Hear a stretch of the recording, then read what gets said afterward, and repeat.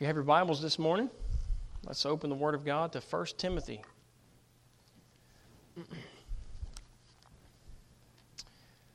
book of 1 Timothy. What a beautiful day God's given us, and I'm glad you're here to enjoy it with us.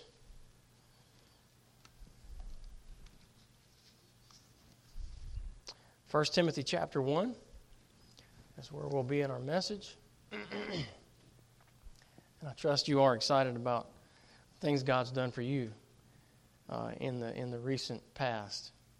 We were just talking Wednesday night about God's faithfulness, His goodness. We talked about answer to prayer, and we had several praises shared Wednesday night. And it is great to see the Lord working and answering prayer and doing good things. And it's always a cause for rejoicing when you just look around and you can just see the answers. You see God working, God providing, and that certainly is good. 1 Timothy chapter 1, if you have that, we're going to read a few verses there.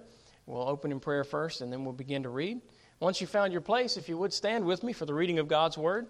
1 Timothy chapter 1, let's have prayer, and then we'll begin reading in verse 12. Let's pray together. Father, how we love you today, how we thank you for your Word. Lord, we just ask that you'd encourage our hearts today through the reading of your Word. We pray you'd guide and instruct us by your Holy Spirit.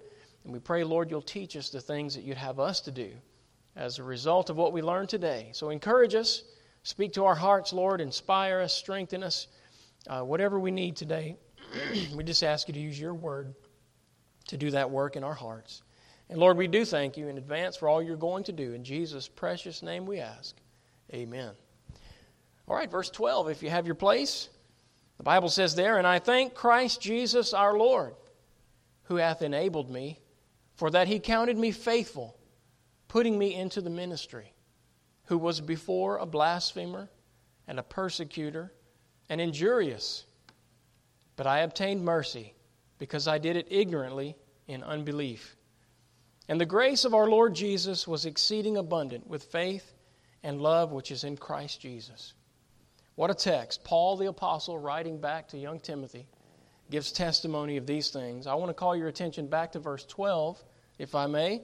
Notice he says there, "And I thank Christ Jesus our Lord, who hath enabled me," and here's what I want you to see, "for that he counted me faithful, putting me into the ministry."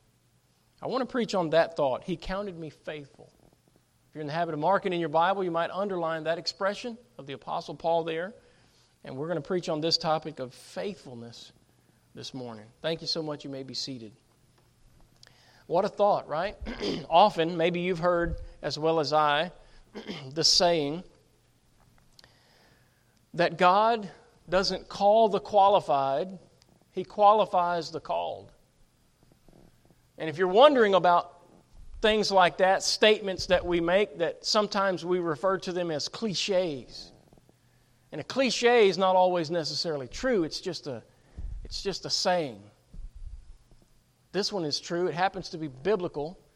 The idea that God enables those that He called. And Paul states that right here in this text. Now, from an earthly perspective, when we look at Paul's resume, his life, testimony, we would say, oh, he was very qualified.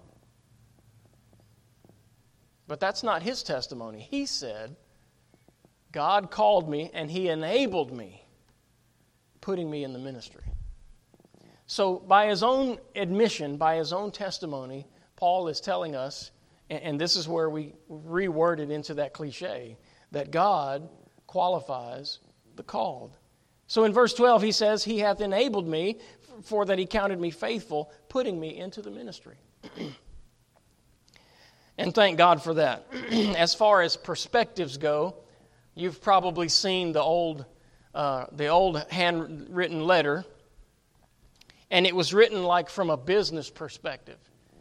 And it was written about the ministry, about the disciples actually. And it said, "I've gone through some of the characteristics of these men. None of them are really employable fellows. None of them really have experience. They don't really have any outstanding qualifications. But one prospect really seems to be reassuring. This is the guy we would want to hire, if anybody." And, you read the whole letter as he just talks about this one person stands out among the crowd, talking about the 12 disciples. And he said, the guy that we would recommend is Judas Iscariot. Well, what a recommendation, right? The wrong one. So that just gives you kind of a sharp contrast of the difference between an earthly perspective and a heavenly perspective. What we see when we look at people, and then what God sees when He looks at people. It kind of reminds me of Samuel going to anoint the king of Israel. Remember that? And he saw David's firstborn son, Eliab, tall and handsome. Oh, this must be the one. And God said, whoa, whoa, whoa, sit down, Samuel. This is not the one. So obviously Samuel saw some things that made him impressed, and he was ready to anoint him king. But God said, no, I'm looking inside his heart, and I see things you don't see. This is not the candidate. So they go through all of the kids. And God didn't say anoint any of them. So Samuel turns to Jesse and says, well, is these all your sons? No, he said, I have one more. Really? Okay, well, go get him. So they go out to the field, they get David, they bring him in. David's the runt of the family, the youngest sibling. He comes into the room, and Samuel's not impressed. By then, he's sitting down, and God has to say, up, Samuel, get up, this is him. Anoint him king. What? Really? So again, from a human perspective, that didn't look like the one. But that's exactly who God picked. God said, I want David. David has what it takes. He looked on his heart. Well, Paul noticed that when God looked at him, He saw something. And he told us what it is in verse 12. When God looked into the life of Saul of Tarsus, there were a lot of terrible things, but there was some good things. And God saw one of those good things. It was his faithfulness. So he says to Timothy that God enabled me. Why? It says, for that He counted me faithful. And then it says, putting me into the ministry. Now, you may put brackets around that last expression, putting me into the ministry. And I want you to understand something, that the way Paul words this, he's inferring this thought. That God enabled him, and there was a qualifier for that. Who gets God's enabling? He said, God enabled me, and then he says, for that, or in other words, because of, He counted me faithful. So those who are faithful are the ones whom God invests His enabling grace.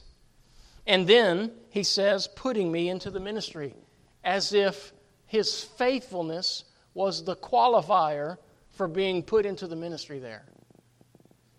Isn't that good? So you know what? God doesn't require the highest IQ. God doesn't require the most talented. God doesn't require the best gifted person for ministry. As a matter of fact, the Bible says, not many mighty, not many chosen are called, or not many noble are called. But God hath chosen the base things of this world, the foolish things, that He might confound the wise. God takes the ones that are simple, the ones that seem to not have the skills, and then He enables them. Maybe in the workplace, you've probably heard this saying that you need to hire for character because you can teach the skill. There's a lot of people that get that backwards. They want to hire the skill set. They want to hire somebody that already knows how to run the machine. But the problem with that is you may be getting a rotten apple. You may be getting a bad attitude. You may be getting someone who's going to infuse your workplace with a lot of drama and negativity. This person may not be a good fit not because of what's on the outside, but because of what's on the inside. So what do? To avoid that problem, you hire for character. You hire attitude, and you teach the skill. Right? Anybody can learn how to run a machine. Anybody can learn those skill sets that we so often need. Now, I understand there are times when you don't have time for that. I get it. Those are the exceptions to the rule. And we find here that God uses some of those same principles that we find ourselves promoting in the workplace. So God is looking for the faithful. And God put Paul in the ministry by his own testimony because he was faithful. Now, we've been talking about virtues on Wednesday night, and we learned that the greatest Christian virtue is love. But as far as life and your character, one of the greatest character traits is faithfulness. And Paul is bringing out this truth here. He said, He counted me faithful. I wonder this morning, if God looked at us, would He count you faithful? Could we say that? God counted me faithful. This was Paul's testimony. This is what he shared. So what is faithfulness? Well, I believe faithfulness defined, you can look it up in a dictionary for that matter, and you'll find thoughts such as this. Faithfulness is a firm adherence to duty. Understanding what responsibility is and being on top of it, right? Being there to take care of it. Faithfulness is being worthy of trust. So by definition, these are the ways you would define what it is to be faithful. A firm adherence to duty, being worthy of trust. Being faithful means doing one's duty. Not just knowing what it is, but faithful to do it. Somebody said, as far as, in church work, if you want to get something done, find the busiest person in church and give the job to them. And they're saying, no, no. But why would we say that? Because the busiest person is probably the one who's committed. They're probably the kind of person that when they say, I will do it, they really mean that. So you can count on them when it comes to getting things done. All right? How about you? Can we count on you? Do you firmly adhere to duty? Are you worthy of trust? Are you doing one's duty? That means you do your work. All right? You've probably heard this at work before. People say, hey, man, your mama doesn't work here. What does that mean? It means clean up behind yourself. Do your own job. Don't expect somebody to come behind you and pick up the pieces that you leave behind. Right? That's what it means to be doing one's duty. That nobody has to do that for you. How about this? Keeping one's promise. These are simple thoughts, but this is the definition of faithfulness. I am so amazed at how many people are quick to say, oh yeah, I'll do that. Hey, count me in, brother. But then when it comes time, it's like, hey, you seen so-and-so?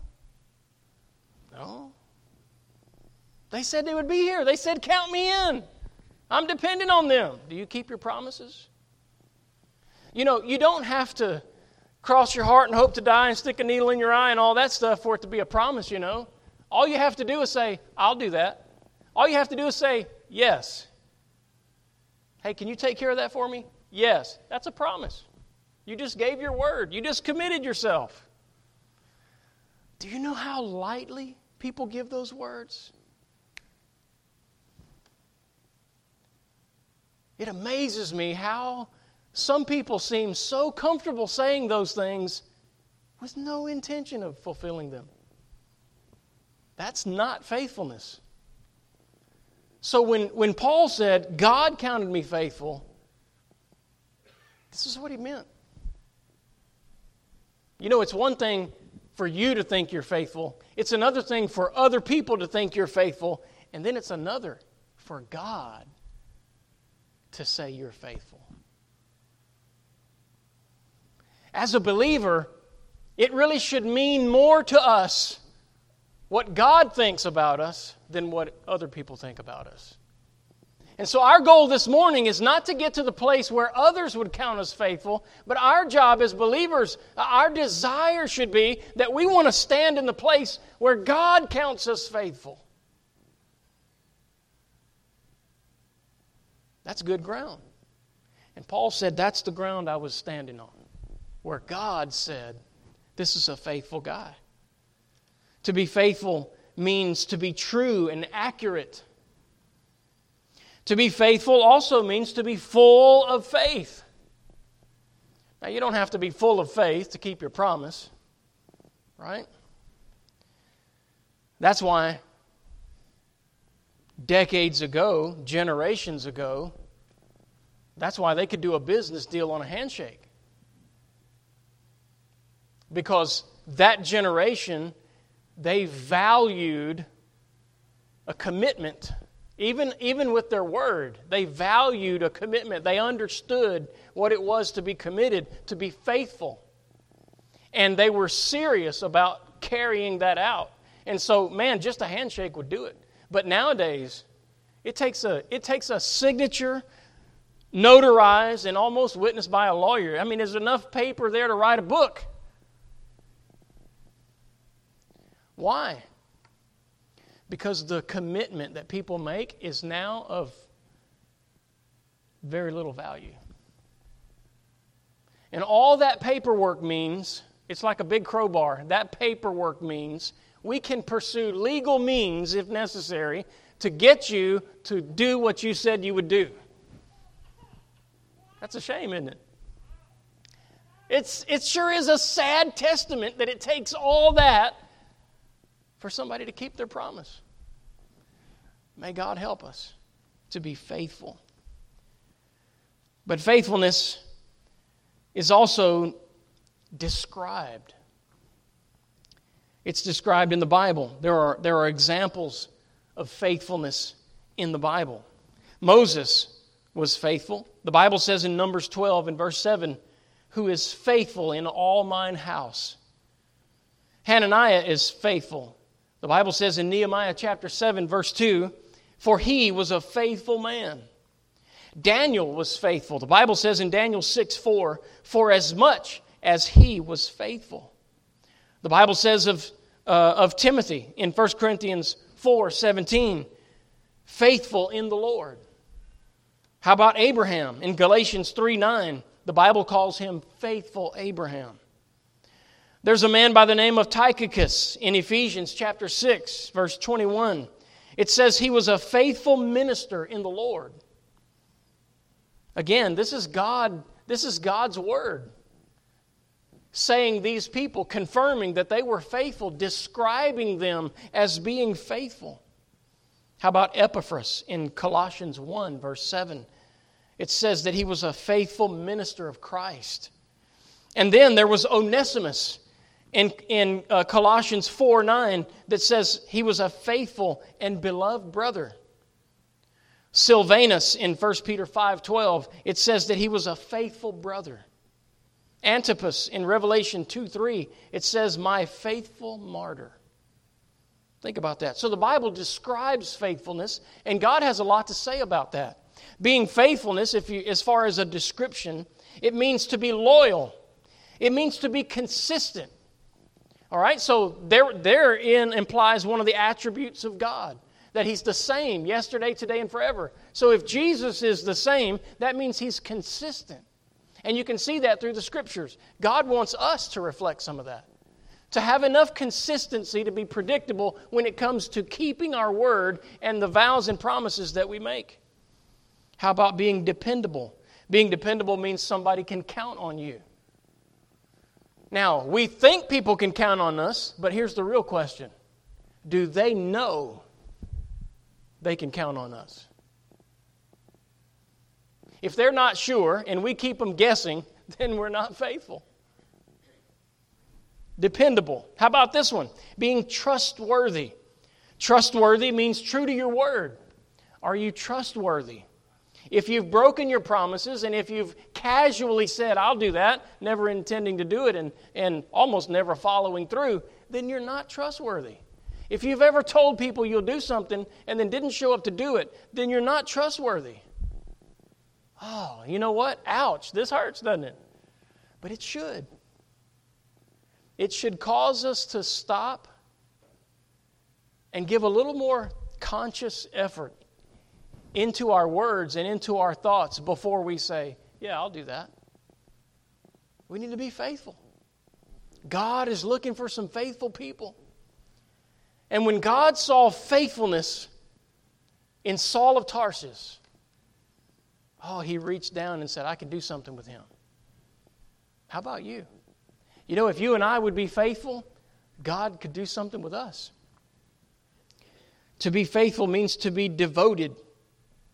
It means to be committed. This is just a description of what it is to be faithful. So we looked at the definition, and now we looked at the description of faithfulness in the Bible. God talks about faithfulness in His Word because faithfulness is important. I want to show you a verse. Look at 1 Corinthians with me. 1 Corinthians chapter 4, if you would. And just turn over there for a moment. And I want you to see in the Scriptures something about faithfulness. All right, 1 Corinthians chapter 4, if you found your place, look at verse 2. The Bible says, moreover, it is required in stewards that a man be found what? Faithful. All right, now let's back up a little bit. Let's understand what is being said in this context. All right, so he says here, it is required in who? Stewards. What is a steward? A steward is a person who manages the affairs of someone else. Now today we call them a personal assistant, right, or something like that. But that's stewardship. A steward or having stewardship means that I'm managing something that belongs to someone else. So guess what? An employee is a steward. A manager is a steward. A supervisor is a steward. And as believers, we are stewards of the things that God gives to us. In the Bible says it's God that gives us the strength to get wealth. God gives us the ability to go to work. God gave us all the materials that we have to work with. The Bible says that God owns the cattle on 1,000 hills. You know what that means? It means He owns everything. You know He owns the hills, right? So if He owns the hills, that includes the grass they eat, and He owns the cattle, well, then He owns it all. What that really means is that you and I don't really own anything. We just manage it for a while.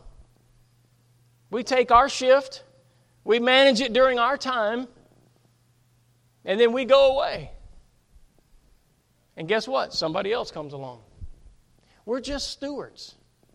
And you know, the better we understand that concept, and the more we use our stewardship in line with what God said and how He wants things managed, then the better off we are. As a matter of fact, the more glory we bring to God as a steward by the way we manage it, if we understand that principle. So notice what Paul says. It's required in stewards, that's us, that a man be found faithful. Now that term man there is a generic term. It means mankind. So that includes women, teenagers, all right, anybody with responsibility. It says it's required that we be found faithful. What we learn from that is that faithfulness is required.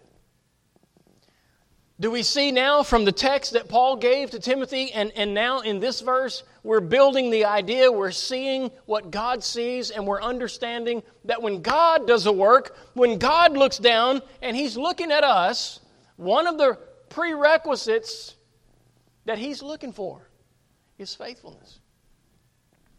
I'm sure, go back and look at David, the one who God told Samuel to anoint king. Did God see faithfulness in the life of David? Absolutely He did. Did God see faithfulness in the life of Samuel? Because God called Samuel also and did something great with his life? Absolutely He did. And go back through all the great people of the Bible. You'll see that they were faithful. And we just read a list of others that the Bible says they were faithful people. Faithfulness is required. Do you want God to use you this morning? Do you want God to bless you this morning? Have you ever wondered if God would send revival to your heart or to your family, to your church? Have you ever wondered if God would do something great in your community, in your lifetime? God is saying the requirement first is faithfulness. Do we have what it takes for God to do a great work here? It is required that we have faithfulness. Faithfulness is required. If we want God to do something great, then we need to do something great, and that is to be faithful. Faithfulness is not only required, but faithfulness is rare. Would you turn with me to the book of Proverbs in the Old Testament? Almost in the middle of your Bible, in the middle you'll find Psalms, and if you'll turn to the right, the next book is the book of Proverbs. Turn with me to Proverbs chapter 20. By the way, a good exercise for you to do as a Christian is to read a proverb every day. You can read a chapter a day if you correspond the date with the chapter. So today is the 7th, so you would read Proverbs chapter 7. It's a great practice to get into, and there's a lot of wisdom in the book of Proverbs. It just might rub off if you go there frequently. All right, so Proverbs chapter 20 is where we are. And if you would, go with me to verse 6. Proverbs chapter 20. In verse 6, notice the Bible says, most men will proclaim everyone his own goodness, but a faithful man, who can find? What does that tell us? It tells us that faithfulness is rare. It's not a dime a dozen. It's not always out there. Now, there may have been a time when faithful people were easier to find than they are today. I don't know about you, but I keep hearing from employers, you can't find good help. What do they mean by good help? People that will show up to work. People that will actually work while they're there. And I'm thinking, wait a minute, that's good help? Boy, that's a low expectation. Isn't it just understood that if you're employed that you're going to be there? Isn't it just understood that if you're employed that you're going to work? You may not be the best, but you should always give your best. Right? Isn't that just understood? It should be. But it's not. What does that tell us? It tells us that the Bible is true. Faithfulness is rare. A faithful man, who can find? We're talking about a faithful man. We're talking about somebody who would come to work and get started even if the boss isn't there. We're talking about somebody that would come and do their job even if the boss isn't there. You don't need a supervisor. You don't need somebody cracking the whip over your back if you're faithful. You come to work and you get started. You know what to do, you do it. But a faithful man, who can find? In the Bible, faithfulness is required. In the Bible, faithfulness is rare. In the Bible, faithfulness is rewarded. Listen to what the Bible says in Proverbs 28, verse 20. It says, a faithful man shall abound with blessings. A faithful man shall abound with blessings. Now, blessings in the Bible are not always financial. But obviously, the guy who works is going to have a little money in his pocket. Amen? So, the faithful man is going to abound with blessings. Matthew 25, verse 23 says this. It says, thou hast been faithful over a few things. I will make thee ruler over many things. So God is going to give more to those who are faithful with what they have. If you're faithful with what you have, then God knows He can trust you with more. If you're not faithful with what you have, then God knows He can't trust you with more. So there's a lot of people that don't work hard. They miss work. They don't do what they say. They don't keep their word. They're not faithful. But they're praying they'll win the lottery. And God's just shaking His head. I thought it was interesting. Dave Ramsey was being interviewed by someone else. I don't remember who the interviewer was. And Dave Ramsey had next to him a pastor who wrote a book about financial blessings and about stewardship, actually, about giving and what it means to be a steward. And so the two of them were being interviewed together, and they were talking about the matter of money. And both of them agreed that money and the management of money is spiritual in nature. And I thought, well, that's interesting. I never thought about it like that. I know the perspective you manage it with should be spiritual in nature if you're a believer. But they said, no, money's a spiritual thing. And they said, as a matter of fact, money is an enhancer. It will enhance who you already are. So they said, for example, if you're kind and giving and loving and helpful, and you get a bunch of money, you're going to be more kind and more helpful and more giving, right? But guess what? If you're a jerk and you're mean and hateful and you get a bunch of money, you're just going to be a bigger jerk and you're going to be more mean and more hateful. I thought, wow, okay. That explains a few of the people I've worked for in the past. No wonder they were who they were. Huh? But I thought, isn't that true? Money just enables you to be more of who you are, to do more of what you want. So if you're a positive person and you have ambitious goals, you're going to be able to do more if you have more money. But if you're a negative person, right, the same thing is true. So no wonder, guess what? No wonder if we're not faithful and we don't work hard, no wonder God's not pouring a bunch of money in our lap. It's just going to make us more of what we are. God's looking down at what's within. That doesn't mean that He doesn't see what's without. He sees them both. And that's why He doesn't give us more of what we want sometimes, because we're not ready for it. We couldn't handle it if we had it. It may ruin us in the state we're in. And oftentimes, God has to prepare us for the good things He has down the road. And that's what He did in the life of Saul, who became Paul the Apostle. He saw something he could work with, and then He enabled him. He didn't see that he was already enabled, but he did see that he was faithful. And so God used that and built on that aspect of his faithfulness, called him to the ministry and enabled him to do what God wanted him to do, and then God used his life greatly. In Luke 16 and verse 10, it says again, "He that is faithful in that which is least is faithful also in much." Right? So the kind of boss that's really conscientious about their business, the kind of boss that really cares about getting things done, those are the kind of people that are going to be looking for faithfulness in their employees. And guess who they're going to promote? Not their buddy. Not the buddy who likes to sit instead of work. Okay, that tells you a lot about your boss if they're doing that kind of stuff. They're building their business on their buddies and they're walking on their workers. Okay, now you know who you're working for.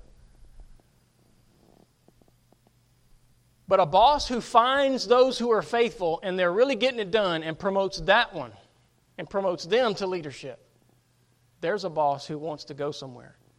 There's a boss who's willing to invest in his people. And in return for that faithfulness, he's willing to not only promote them, but train them, educate them, invest in them so they become better, not only at what they do, but in who they are. That's a good place to be. Revelation chapter 2, verse 10 says, "Be thou faithful unto death, and I will give thee a crown of life." God is looking at our faithfulness, folks, and it's important to Him what He finds. One of these days, God wants to be able to reward faithfulness, and He will.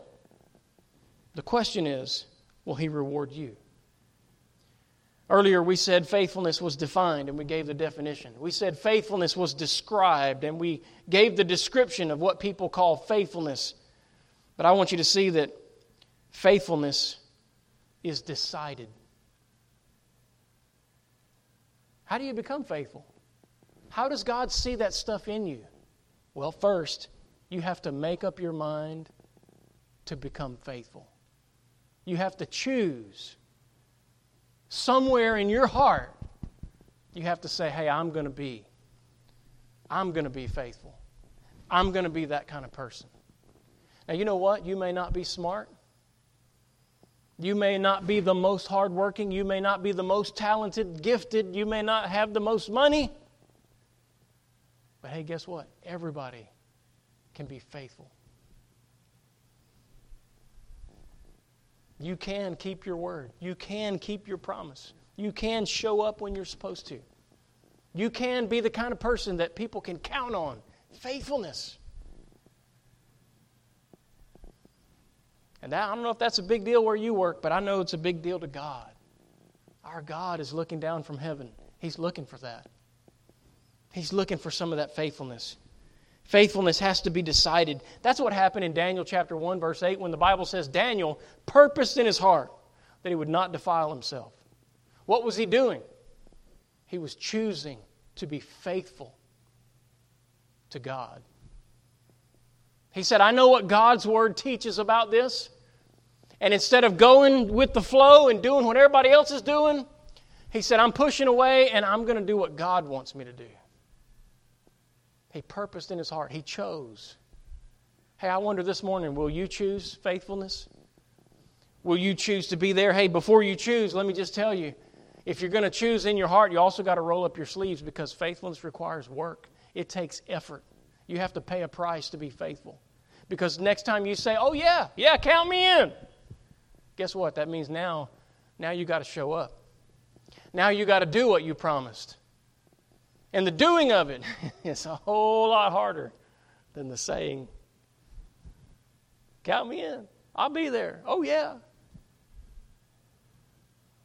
I remember sitting with a relative one time and expressing a little frustration because somebody had just done me that way. You know, they had said, oh yeah, count me in. They were nowhere to be found when the time came. And I was sharing that with a relative, and I said, man, can you believe that? Can you believe somebody would actually say, yeah, I'll do it, I'll help you, yeah. And then come time to do it, you can't even find them. And I was shocked when this relative looked at me puzzled and said, really? Wow, I could so see myself doing that. I thought, what? I could not believe what I was hearing. He just admitted. I could so see myself saying that. You know, in the moment. Oh yeah, count me in. And then 5 minutes later, you don't even remember saying it. Wow. I don't know about you, folks, that blows my mind. Because obviously, there's never been a decision way down in here that says, I'm going to be faithful. Now, I know those people can be faithful when they want to. I know people who do that all the time. But guess what? They have finished some things. They have gone to work. I've seen them. They follow through when they want to. Right? Hey, we need to follow through all the time, not just when you want to. Faithfulness likes to live with character. Because faithfulness has to get out of bed when it doesn't want to. When it doesn't feel good. When you wish you had not said that. But I committed myself, so I'm doing it anyway. Right? Faithfulness. We need to be faithful in our church attendance, faithful in our giving, faithful in our Bible reading, our prayer, faithful to witness for the Lord, faithful in our work.